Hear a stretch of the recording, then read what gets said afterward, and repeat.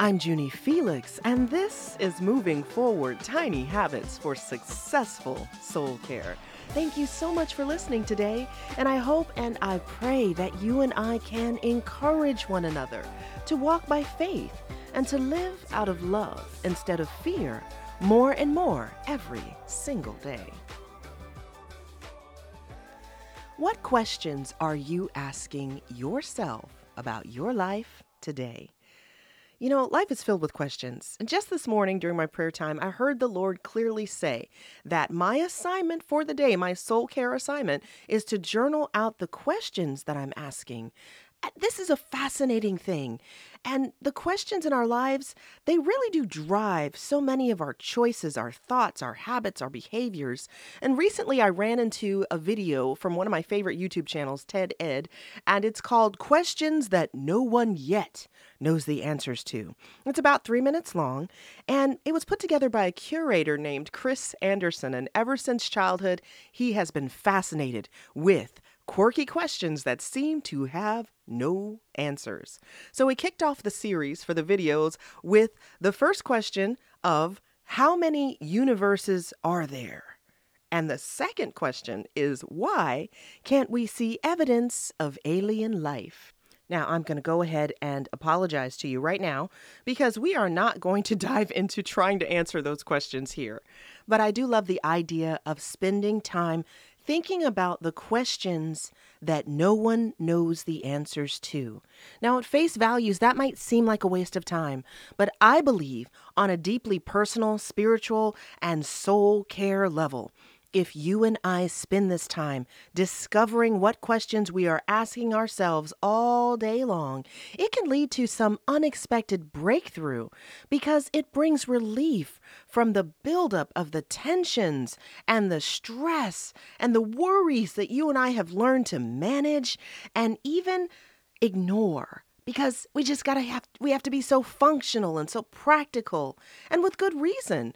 Those personal questions that are hiding deep inside the subconscious mind even that haven't been answered, they're often the source, the root of a great sadness.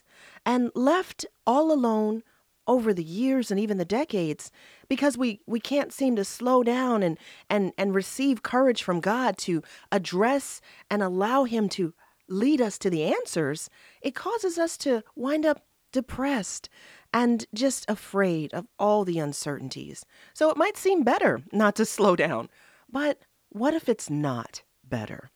Now, way back in 1895, H.G. Wells wrote about this very thing in The Story of the Time Machine. It's a book that's inspired countless sci-fi spin-offs in every artistic medium. And you may be asking why? Why are so many fascinated with this book and the whole concept of time travel? Well, I have an answer for that. I believe it's because of a deeply personal, unanswerable question that we all have. 2 tiny words. What if? You know, when you think about how many universes are there and why can't we see evidence of alien life, those are interesting questions, but they're not personal. That tiny 2-word question that we're all asking for whatever reason, pretty much every day, what if? It creates a war within us. It sets our hearts and minds at war with one another behind the scenes every waking minute of the day. I can't tell you how many times I've had a listener call in or someone in a prayer group or a Bible study or even just a professional conversation over lunch where I hear people saying, I believe this with my head, but my heart just won't agree. Because of that what if question. What if I'd taken that other job? What if I'd not made that phone call? Or what if I did make the phone call? What if I'd not married this person? Or what if I'd never moved here or there? What if I decided to go gluten-free or vegan? What if? What if? This is a tiny 2-word question that affects you and me on such a deeply personal level. And it goes all the way back. Like, I've asked God, what if you decided not to put that terrible tree of temptation in the Garden of Eden? And since you did, why didn't you put a fence around it or a moat or some kind of American gladiator style, American Ninja Warrior obstacle course, so it would take longer. Adam and Eve would have more time to come to their senses. What if they did come to their senses? Now, yeah, lots of questions. But recently, I found myself kind of staggered by the realization that at the root of some of my deepest frustrations and so many of my friends and loved ones was this one question. So I was watching the 2002 remake version of The Time Machine. There's so many versions of this movie out here, of this story out there. This one was on Amazon Prime. And in this adaptation, as well as with all the others that are taken directly from the book, the 19th century the 19th century inventor, he travels 800,000 years into the future trying to answer his one question. And the question that he's asking is, why can't he use his time machine to save the woman he loves from death?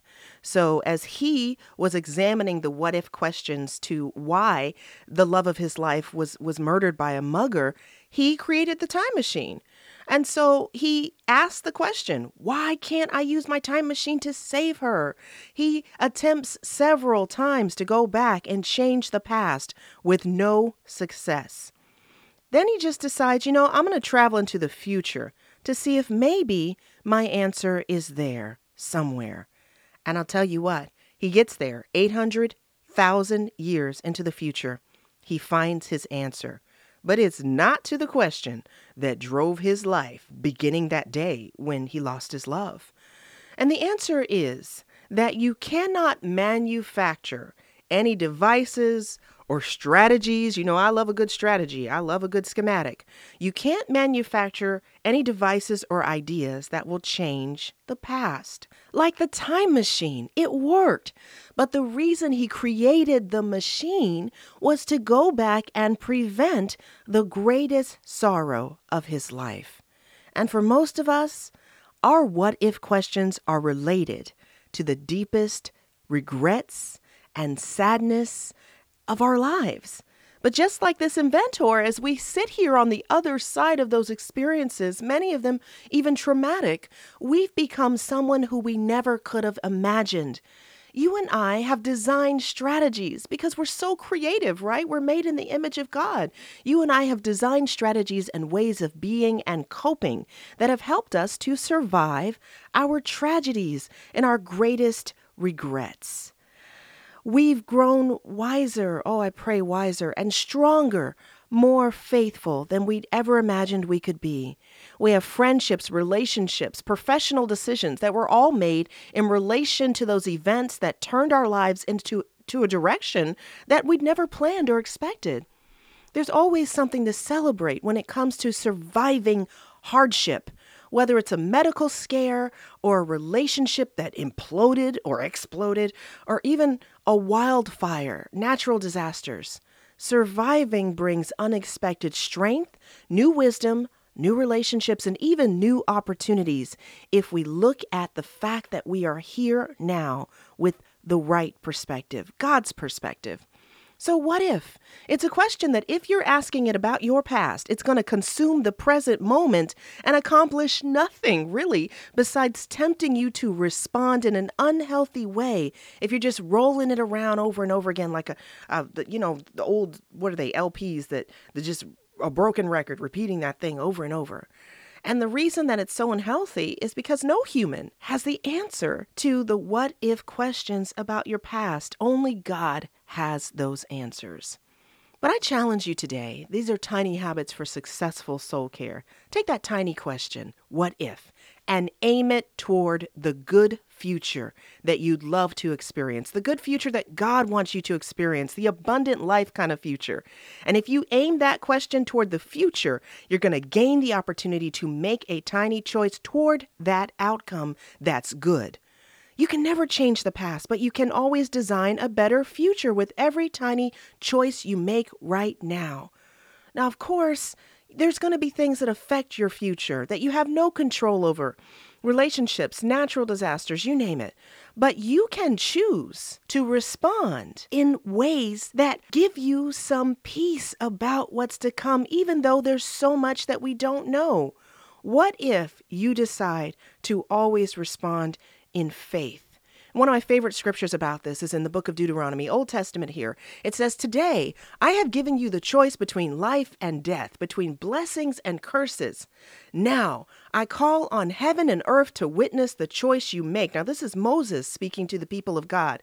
He says, "Oh, that you would choose life so that you and your descendants might live." And this is not just about survival. This is about abundant life. This is about thrival, as my friend Dr. Epperson says, not just surviving, but thriving, enjoying the abundant life that comes from living out your faith from a dedicated heart. What if you become the person that chooses to respond in faith and you walk out that decision with all your heart? You'll become predictable in all the best ways. You'll be the one who's reliable, humble, loyal, kind, trustworthy, dependable, and faithful in the story. And you will change the world for good, one tiny choice at a time. That's the thing. That's the beauty of what God has done here. With free will, we have a choice. We can never choose the consequences of our choices. You know, it's exactly like that tree in the center of the garden, except if you think of what if as your tiny time machine into the future.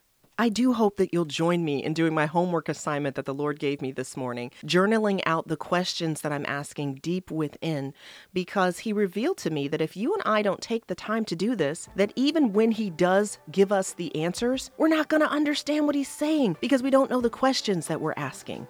So please join me in that. And I'd love to hear from you. Please find me on Instagram. And thank you so much for listening today. I invite you to stop by JuniFelix.com for a free download of one of my event bestsellers. It's called The Gift of Sorrow. It's a simple strategy for grieving forward. And also, you'll receive updates on the release of my soon coming project called You Are Worth the Work, Moving Forward from Trauma to Faith.